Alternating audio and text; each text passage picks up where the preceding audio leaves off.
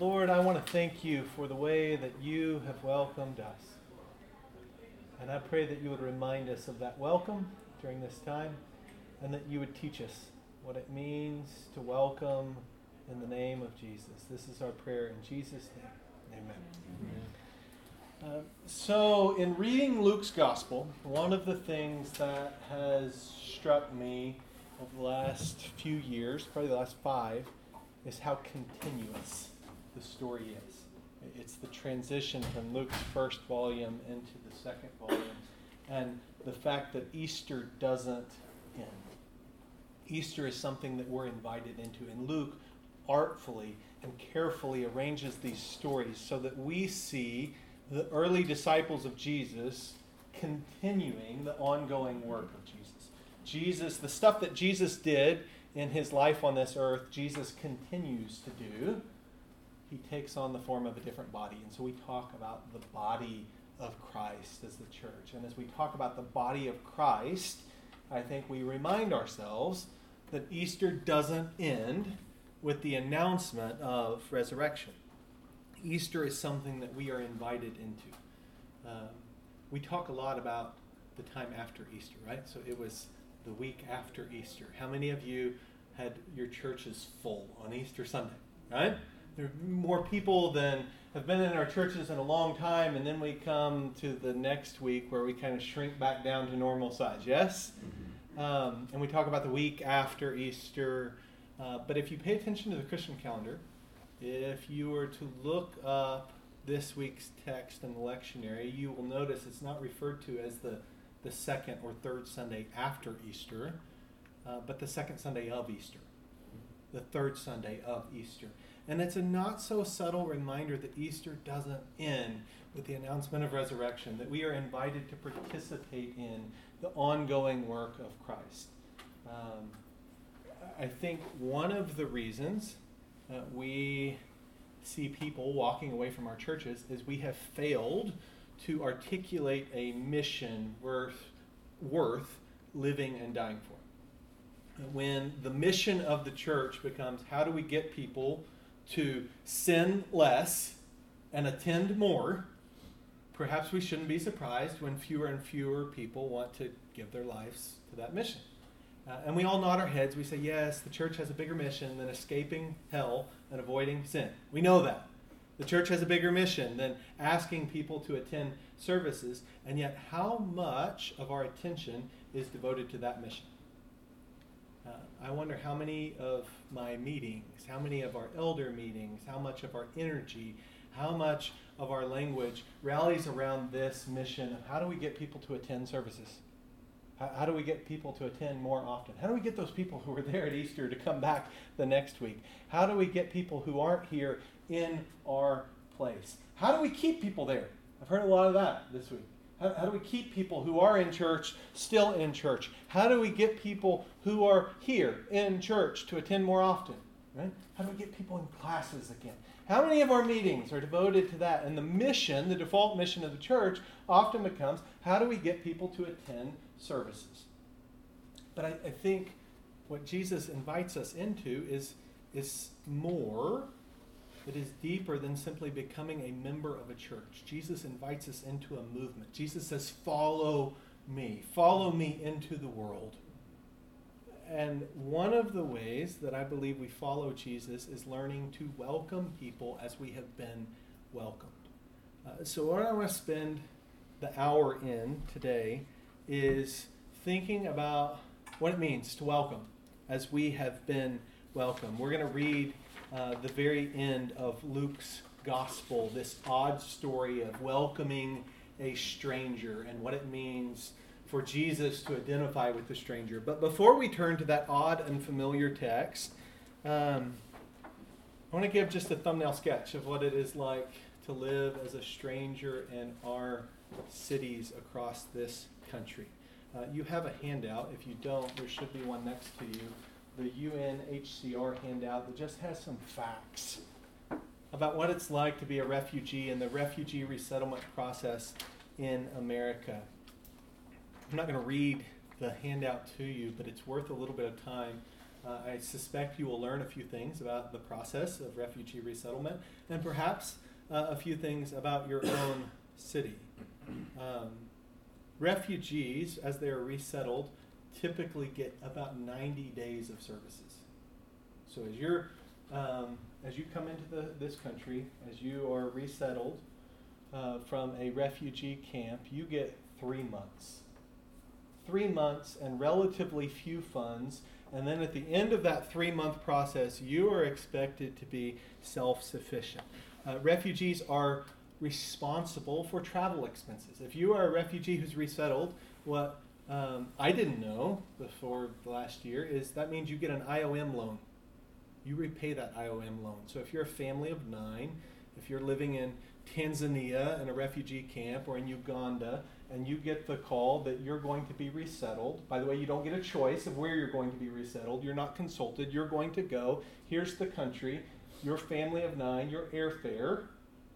You get to pay that back. In a matter of months, you start making payments towards that IOM loan. Only a small fraction of refugees actually get resettled. Also a misnomer. The handout you have says less than 5% of refugees who've been forced to leave their country because of threats of violence. Only 5% of those refugees get resettled. And then of that 5%, certainly with the current administration, we are taking a small fraction of those refugees. So we're only talking about a few people who get resettled. And then you think about that. Another misnomer is a lot of us have this idea in our heads that people come as refugees, they live in a refugee camp for a few weeks or a few months, and then they're resettled. Almost never true. So it's years. The 2 families that I've got to know the best through our work in Nashville, one was in a refugee camp in Uganda for almost 8 years, another in Tanzania for almost 20. So you're talking about kids who never knew, Congolese families, but kids who never grew up in the Congo. Their parents did. And so I want you to imagine, before we turn to this story about welcoming the stranger, what it's like to be a stranger in your own city. Imagine being forced to leave your country. You didn't want to leave. You didn't ask to leave. You had to leave. You pack up your family. Imagine being in a new country, not once, but at least twice, right? You had to leave your country. You went to a refugee camp, and now you are going into another country. Imagine being in a new country, in a new city with a new language, likely, and you are trying to find your feet. Only it's not an overseas travel program through Pepperdine. It is where you had to go to save your family's life. Imagine being in a new city and now you have 3 months. 3 months, be warmed and filled, and then you are expected to be self-sufficient. Imagine being a stranger in your city. And now let's come back to this odd, familiar story at the end of Luke's gospel about being and seeing strangers. So, at the end of Luke's gospel, we get a story about 2 disciples. And these 2 disciples are walking to a village called Emmaus. It's 7 miles from Jerusalem. They're walking and they're talking, and there's a lot to talk about, right? They're talking about what has happened, and then they see this stranger. Jesus appears to them, but they don't know it's Jesus. And so they begin interacting with this stranger, and the stranger says, "What are you talking about?" And they say, "Are you the only stranger in the city who hasn't heard? Who doesn't know what happened to Jesus the Christ?" And so they begin to tell them this story, a story that includes the passion, a story that includes an empty tomb and a lot of mystery. And they talk to this stranger about the story. And then the stranger asks them, "How slow are you to believe?" They keep walking. They keep talking. They come to a fork in the road. The stranger keeps walking. He's going to leave. And they say, wait. Because it's night. The day's almost over. And they say, "Come in with us." Right? Which is strange in and of itself. There's this man that they just met hours ago, and they welcome in this stranger. And so they welcome the stranger in, and what happens when they go into the house? Remember? They realize it's Jesus. They realize. When do they realize? When he broke bread. When they broke bread. When they're breaking bread with a stranger, which if you've been reading Luke's gospel, this shouldn't surprise you. But they've welcomed the stranger, they're breaking bread with a stranger, and when they are breaking bread with a stranger, they realize this isn't a stranger, this is Jesus the Christ. It's an odd story, right? It's odd. How did they not recognize Jesus? Why didn't they recognize him? Why didn't Jesus say, it's me, right? 5 minutes into the journey, why didn't Jesus say, it's me? Why does Jesus disappear in the end? And what is it about breaking bread with a stranger that opens their eyes? That opens their eyes so that they are able to see Jesus. It is an odd story, but it is our story. In fact, we hear echoes of earlier stories that point to things that we learned about God a long time ago. Even when Israel was in Egypt, we knew of God's devotion, God's identification with the stranger, the foreigner, and the vulnerable. We think about Leviticus 19. The alien who resides with you shall be to you as a citizen among you. You shall love the alien as yourself, for you were aliens in the land of Egypt. I am the Lord your God. You hear the identification that God has with the vulnerable and with the stranger. Deuteronomy 10, you shall love the stranger, for you were strangers in the land of Egypt. And then we hear echoes of Jesus' own words. For I was hungry, and you gave me food. I was thirsty, and you gave me something to drink. I was what? A stranger. I was a stranger, and you welcomed me. That's Luke 24. That is the story of Luke 24. I was a stranger, and you welcomed me. It was an odd story. It is an odd story, but it is our story. And I'm guessing you showed up to this class because you've seen it happen. You've watched this happen over and over and over again. Sometimes you read a text and you say, that's odd. That would be awesome if that happened. But this is one of those texts where I think we read it and we say, yeah, I get it. I've watched that happen because you sit down with a stranger. You extended a hand to someone who needed help. You welcomed someone who needed welcoming, and you saw Jesus in the process. It was at a table, you were with a stranger, and all of a sudden it was your eyes that were opened. We talk a lot about the needs of the stranger, the vulnerable, the immigrant, the orphan, the widow. We talk about needs when we're peddling a ministry, certainly. We talk about the needs of the vulnerable people that we're trying to serve, right?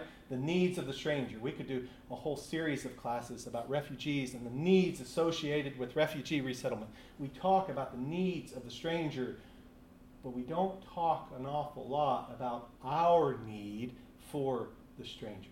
Yeah. See, we talk about being Jesus, but we rarely talk about seeing Jesus among the poor and the vulnerable. There is a man who operates a restaurant in Nashville. If you're ever in Nashville, look up the Cookery. It's an amazing restaurant where this man, who is an accomplished chef, but he teaches homeless men and women culinary arts because he wants to give them a way to get a living wage. And when Brent came and he talked to our church, he talked about the blessing that he receives. He was homeless once. He talks about the blessing that he continually receives. And one of the things he told our church that has stuck with me, he said, there are colors in the rainbow that I think you will never see or appreciate until you know the poor and God's work among the poor. Right? This isn't just the needs of the stranger, but this is our need for the stranger. And we often act surprised to see Jesus in these places. We often talk about the need to carry Jesus into dark places, right? We need to take Jesus into these places, and we get surprised because Jesus is already in those places. Jesus predates us. Jesus has run before us. We act surprised to see Jesus here, but we shouldn't be. Because this is exactly what Jesus said would happen. Whatever you do to the least of these, you do to me. And again, we talk about being Jesus to the least, being Jesus to people. I think we should learn to talk more about seeing Jesus in people. Seeing Jesus in the face of all people, because all people are created in the image of God. Amen? Amen. All people. And I believe when we start welcoming, we start seeing. William Blake wrote this: I sought my soul, but my soul I could not see. I sought my God, but my God eluded me. I sought my neighbor, and I found all three. Another question that has stuck with me from Frederick Bruner. Who are the least significant, the most unattractive, unimpressive people in our world? Bruner says, find those people and you find Jesus. See, we start welcoming and we start seeing. And when we start seeing, you start seeing Jesus everywhere. Not just in the traditional places that we have relegated Jesus to, in the sanctuary, in the churches. And again, what's the mission? Get people to attend the services. No, we see Jesus is alive and well. Jesus is at work in our world, and we start seeing Jesus in the faces of a struggling coworker. You start seeing Jesus in the burdened eyes of a mom, a single mom, a refugee family, an immigrant family who made their way into the city. You start seeing Jesus in the lives of the poor and the most unpopular, and it was breaking bread with a stranger.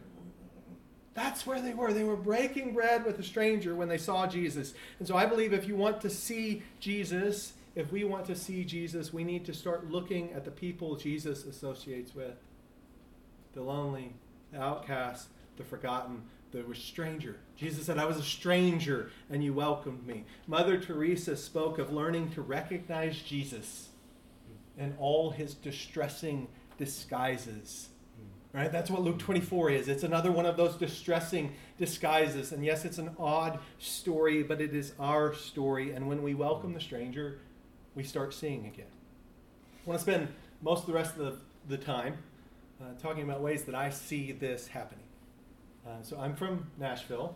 I've been there less than 2 years. Nashville right now has a rapidly expanding immigrant and refugee population, but Nashville's not unique. In fact, it doesn't even make the top 10 in terms of refugee states who are receiving resettlements. We get a lot of secondary resettlements. But in my city, in Nashville Metro schools, there are over 120 languages spoken. Right? 120 languages. Well before the time that I arrived at Woodmont Hills, the church was sensing this call. If we want to do something, we feel called to do something to receive the refugee families who are being resettled to our city. They're sensing this call. New friends, new families is one expression. It is one of our attempts to welcome people the way that we have been welcomed. And so what we do with New Friends, New Families is we partner with one of the agencies. There are 2 in Nashville. There used to be 3. World Relief had to close in Nashville, but currently it is NICE and Catholic Charities who are resettling refugees. And we partner with one of those agencies, and we are pairing small groups. Right? How many of your churches have small groups? Right? You have these small groups, or if you don't have small groups, you have Bible classes, you have smaller groups of people. We are pairing small groups with refugee families who are being resettled. I told you that you get 90 days of services. After those 90 days work out, agencies are amazing. Catholic Charities and NICE are amazing. They continue to do as much as they can, but they're limited in what they can provide. So as those 90 days run out, we pair them with a small group, and we say, we want to help you find your feet in the new city. We want to do some of the things that the agency can't do. Have a brief video that will give you some idea of the work that we're involved in.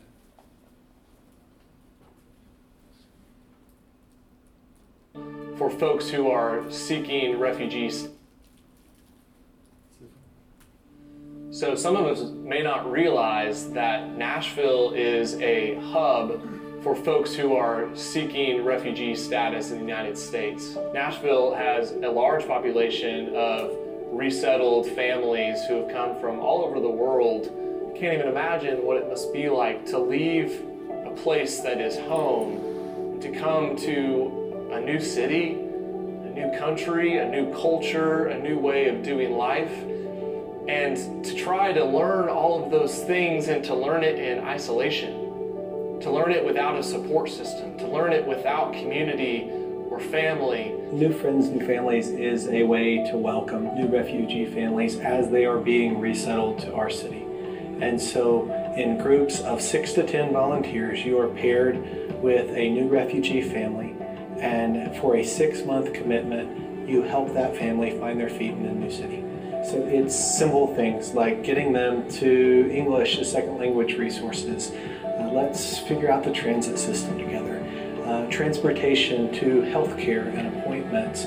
We're going to go to the grocery store. We're just going to hang out on a Saturday afternoon and hang out with our new friends, or we're going to go to the zoo. It really is as simple as we want to welcome people the same way that we have been welcomed. The moment that it just clicked for me was when Hannah from NICE, she said, they just need someone to be their friend.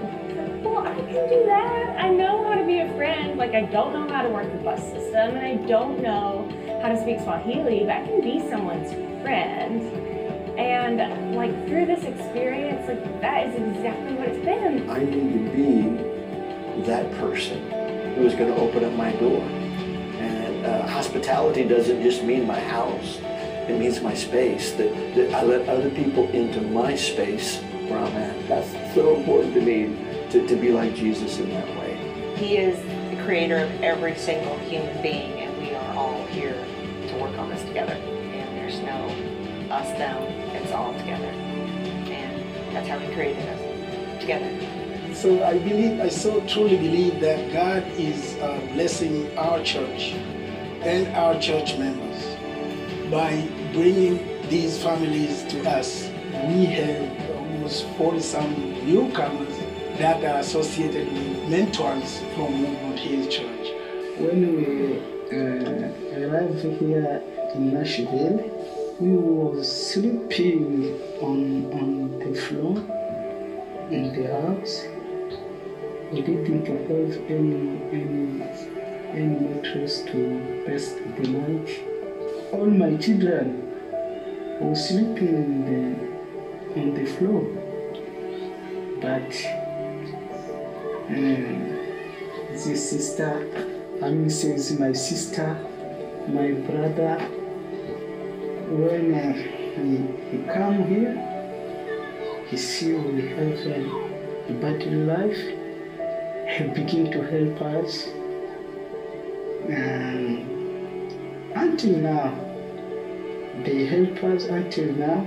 That I can say thank you so much for that. God bless you. We're all His people, people all over the earth. He wants them to be His. And we should reach out to people all over from everywhere, because we're all made in His image. Being with this family has taught me, and it's making me realize that I can do more in this community for people who are just new to this country, and I love that. They become friends. They become family. They become part of who we are. It is not that we are teaching them, it is that we are learning from each other. Being involved in the birth of a child was something that was definitely a stretch for me. I was not expecting that at all. Not at all. we were there in the delivery room. She wanted us there. The mother wanted us there very much. I didn't expect to become a part of the family. Yeah, but we are a part of this family now. Yeah. It's a really simple invitation. It's just a few hours a week, and it's done in community. It's not just you by yourself. It's not even just your family. We ask you to join with other folks to walk alongside a family. Do it. First of all, if you're thinking about getting involved in this work, there's probably a reason you're thinking about it. There's a nudge there. come on, we need you. There are so many people, there are so many resources in this city that we can offer them. And I know a few, but other people know more. And so the more people we have involved in this work, the faster we can acclimate these families to this country, the faster they fit in, the faster they become more productive, and it just benefits us all. You need to be challenged in order to become a more compassionate person. It takes the focus off of yourself. It puts what you're thinking about selfishly for yourself onto someone else. I would hope that if I were in a new place, that there would be people there that would be willing to kind of like reach out and befriend me. This is a great opportunity.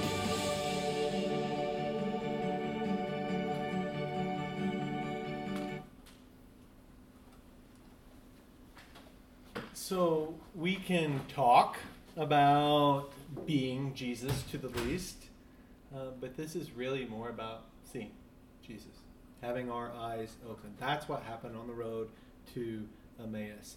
The disciples included a stranger, and in the process, they started seeing again. They started seeing Jesus.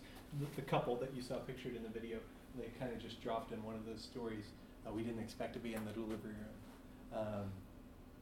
Michael and Beth Asbel met the family that they were paired with just months ago.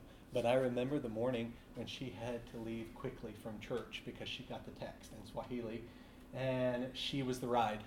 She was the ride to the hospital, and so she scurried off with the family. She got the family there at Vanderbilt, the hospital, and she said, okay, we're here. And she expected to leave, and they said, no, we want you here.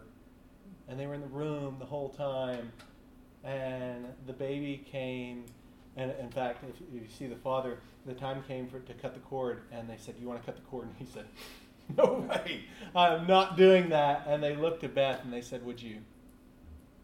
And so here she is. She just met this family a couple months ago, but she's a part of their family, and they're a part of hers, and they've been in each other's homes, and something happened even in those few months.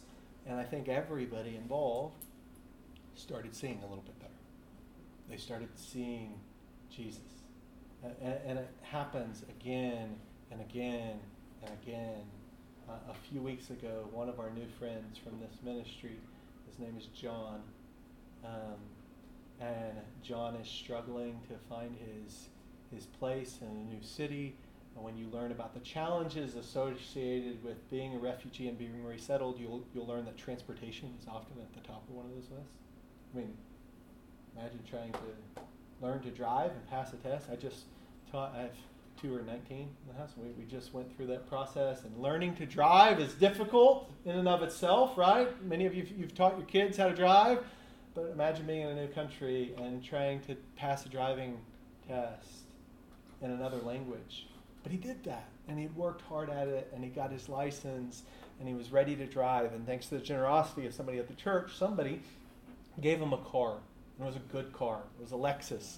And they went to present him with this car, and John said, actually, I've been saving, and I can purchase a car, so I want you to take this car and bless one of the other newcomer families. And you saw Abdul in the video. Abdul lost his mind. He's like, I've never seen this anywhere. I hadn't seen it in Africa. I hadn't seen it around the church. Somebody's gifted with a car, and they say, I want to bless one of the other newcomer families. Furthermore, he said, I want to use my car to teach families how to drive. I want to teach people what other people taught me. And I think, holy cow, I mean, I have a lot in life, right? And if you hand me the keys to a Lexus, I'm not sure my first instinct is, how do I bless the other? Like, oh yeah, I could take a little bit more. And once again, I think about the generosity of the family who gave the car. I think about John's generosity, and in the process, and we're just trying to welcome people who need to be welcomed. And in the process, we all start seeing. I start seeing life and the Lord a little bit better than I was before. Oh, you know, when I worked for the Social Services Agency in Orange County, California, when social services gave out, you know, all that they could give in terms of, you know, a monthly check or something like that to needy families, when the families didn't have, when the food ran out, they would seek other things, from us, bus pass or something like that. But we would always have a list, like from Salvation Army, because Salvation Army could do a lot of other things. And then you would have Lutheran social services, Catholic social services, but never Church of Christ. Church of Christ was never on there. And I think on the list was long, but I think the Church of Christ mentality is that it would be overwhelming to serve the needs of a lot of poor people. And so they end up just doing like a food pantry and, for so many years, and then that'll fizzle out. But how do you get your group congregation to say, these are the things we will do? Yeah. How did that come together? It can be overwhelming, right? When you talk about any of these issues or challenges, it can be overwhelming. I think one thing I do want to say is when we just sit back and we say that's overwhelming, it's overwhelming, it's overwhelming, I'm not going to do anything, we end up with an underwhelming view of God, right? We think that everything is on our shoulders to do, and we forget that we're just joining God in the work that God is already doing. I think it also starts with seeing. I think everything starts with seeing. When I learn to see Jesus in the face of the vulnerable, then all of a sudden, I don't necessarily know what to do, but I know I have to do something, right? It's Jesus. I've recognized Jesus among the stranger.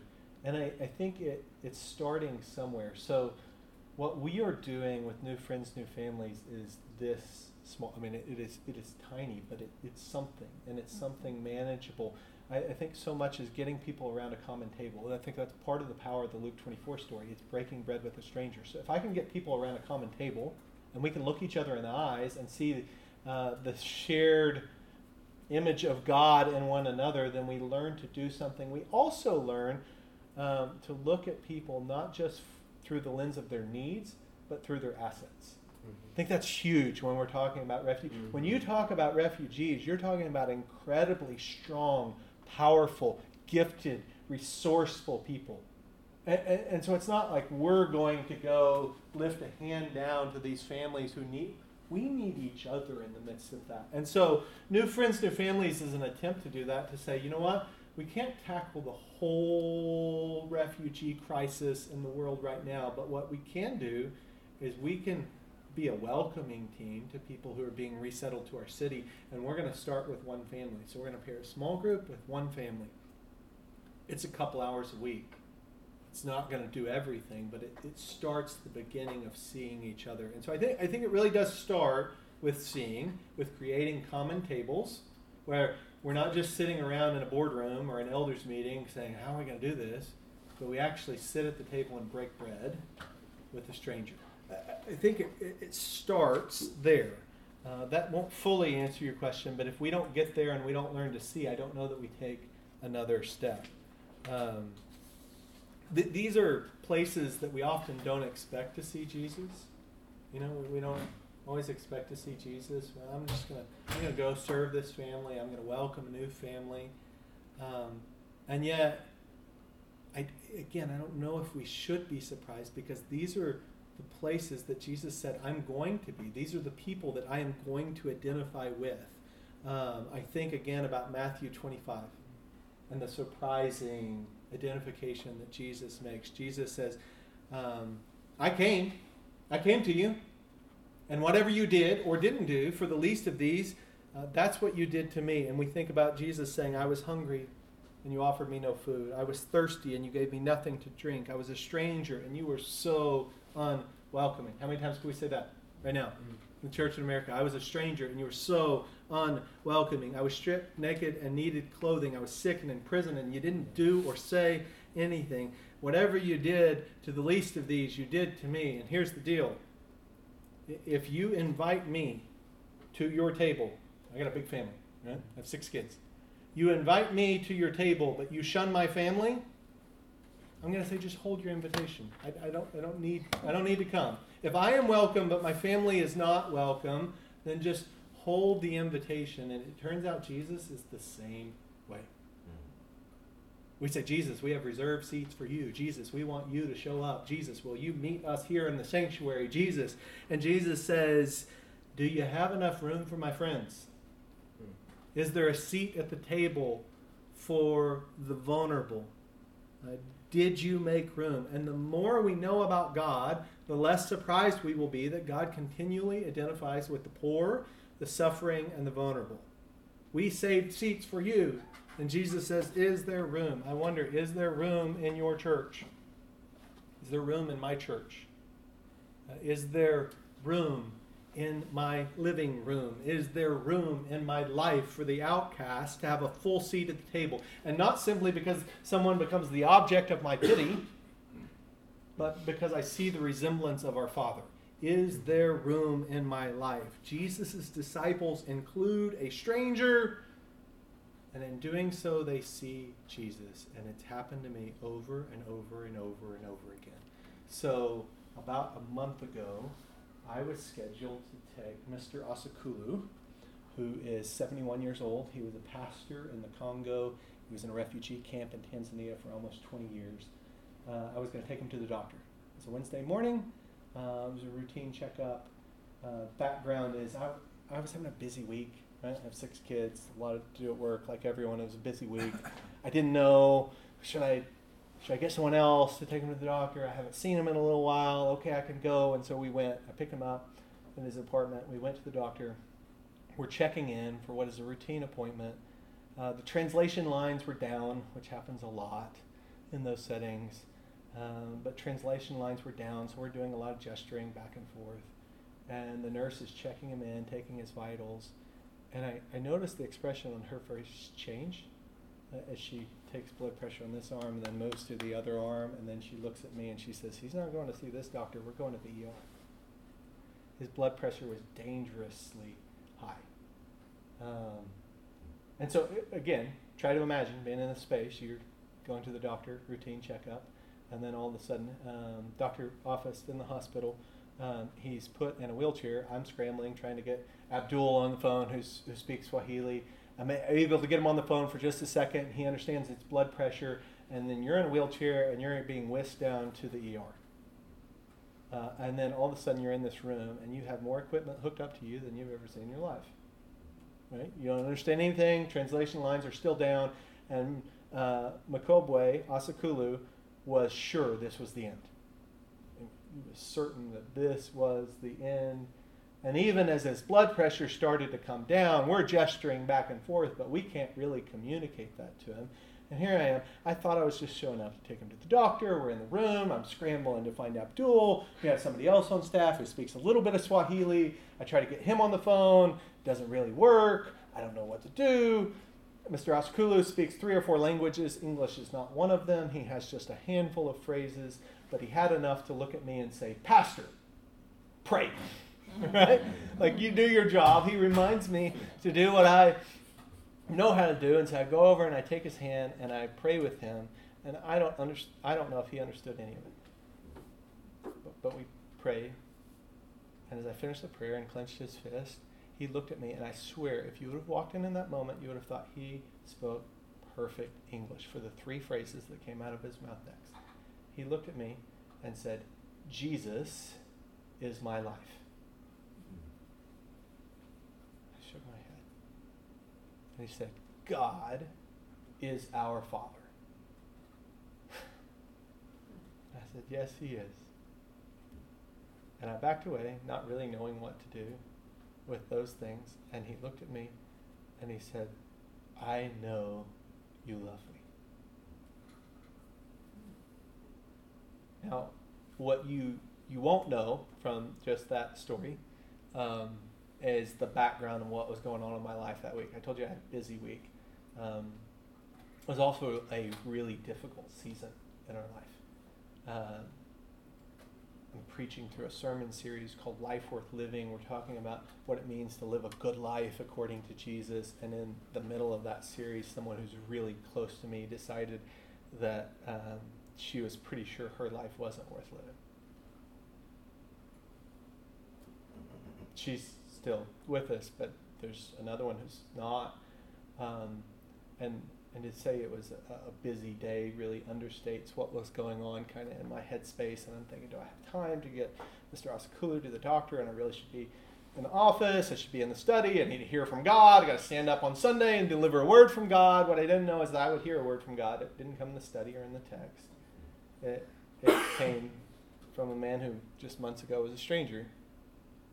And those 3 phrases, they put a lot of things into perspective for me. Jesus is my life. I mean, he thought it was the end. He knew it was the end. He was praying when Abdul got there. He said, pray and God forgive me. I have this loan from somebody in a refugee camp and I've been able to repay some of it, but not all of it. I mean, he is sure that he's not. And then he looks at me, clear face, Jesus is my life. God is our Father.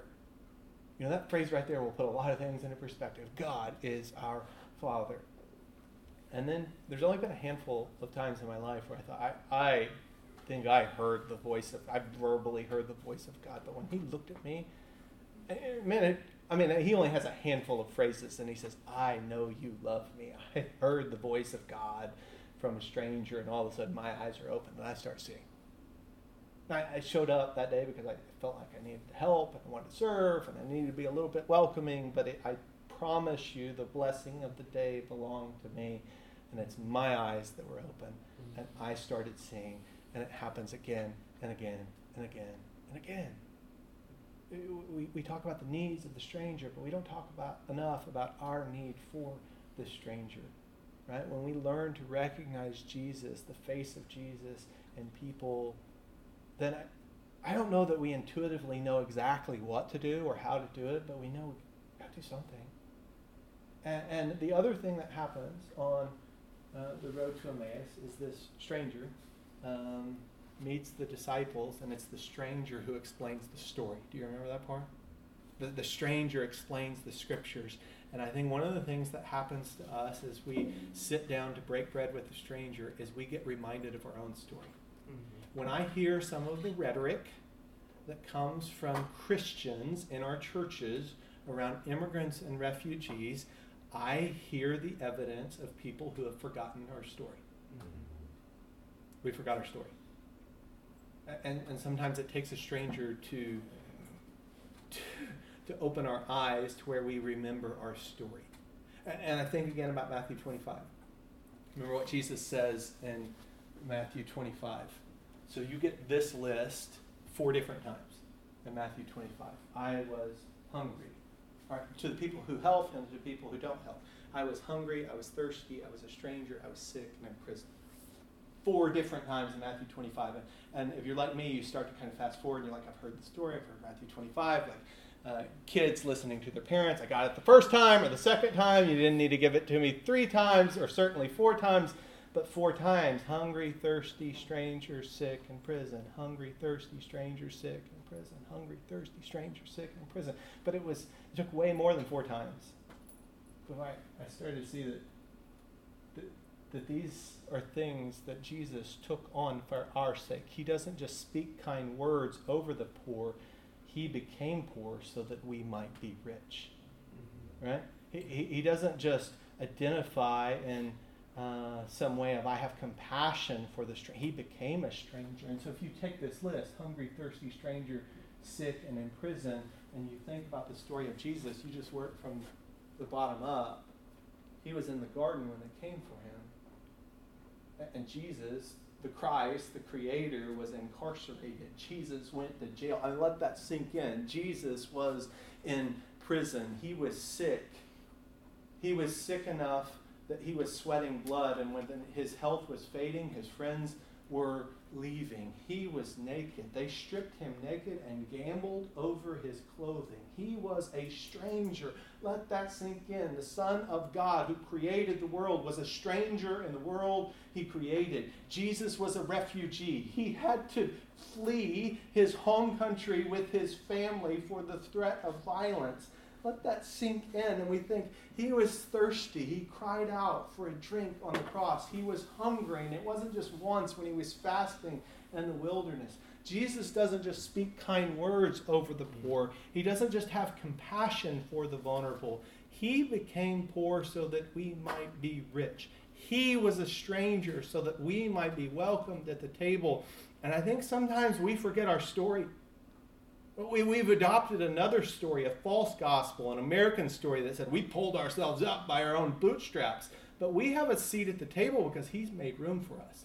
And that's the other thing that happens on the Emmaus Road, is we get reminded of our own story. Mr. Asakula reminded me of that story. Jesus is my life. God is our Father. I know you love me. And I remember that we make room.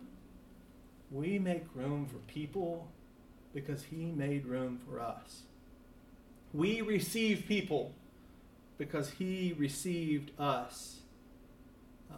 We receive people not because we're shamed into it by some pastor, not because we think it's something we have to do. We receive people because we remember our story. He took on these things for our sake. And so my encouragement to you is to expand your table. Find a way to break bread with strangers. Find a way to get across the table with the immigrants and refugees who live in your city. What we're doing, we're still learning, is one possible way. It is not the only way. But I do believe it happens over and over and over again. And we've got to learn to make room for people the way he made room for us. And when we do, when we get that mission, I think we give people something worth living and dying for. Right? If the only mission that we articulate in church is we need people to attend our services, then we can't be surprised when they opt out. But if we give people a mission that we want to welcome people the same way we've been welcomed, okay, sign me up for that. I will give my life to that cause. Expand your table. Find a way for the leaders in your church, for the people in your family to get across the table with the stranger, the immigrant, the orphan, the widow, and see if this old, odd story isn't our story. See if it doesn't remind you of our story. We make room for them because he made room for us. And in doing so, in making room for them, we rediscover him. That's what happened on the Emmaus Road. That's what I see happening in these ministries with new friends, new families.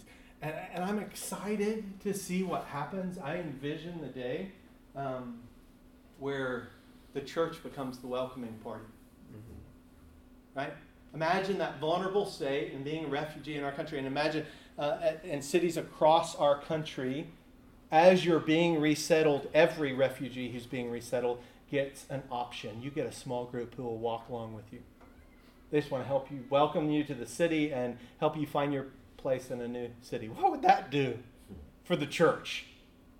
Instead of the rhetoric that you hear around immigrants and refugees, if we became the welcoming team, I think we can do it. So in what we're talking about initially in Nashville, I think we're not far off from being able to say every refugee who's currently being resettled to Nashville, we should be able to have, how many churches are there in Nashville? Sheesh. There's no reason that we can't have a walk-along team, and you get an option to have a walk-along team to welcome you to the city, and then to learn what's happening in other cities, because it's not just Nashville, it's certainly not our church. We're late to the game, we're still learning, but to find out what's happening in Atlanta, what's happening here in LA, and to say every family, what would it do? What would it do for the church? I'm not just talking about growing the church, I'm talking about growing the faith of the people who are in church. If we learn to sit at the table with the stranger and to recognize Jesus in the face of all people. I envision the day coming where the church becomes the welcoming team, but I think we must ground it in the fact that we're not doing it because we're shamed into it by some pastor. We're not doing it because it's simply the right thing to do. We're doing it because we remember our own story. We're going to make room for people because he made room for us, and when we do, in the process, we get to rediscover Jesus the Christ. Let me pray over you. I'm happy to stick around. Would love to collaborate with you to find out what you are doing in your cities to welcome the stranger. to learn from what God is doing in your cities as you are welcoming refugees, and to remember our own story together. Lord, I thank you for these sisters and brothers. And I thank you for the way that you welcomed us. You offer us a full seat at your table. Lord, remind us of our story. And Lord, I pray that you would teach us to welcome people in the name of Jesus. Amen.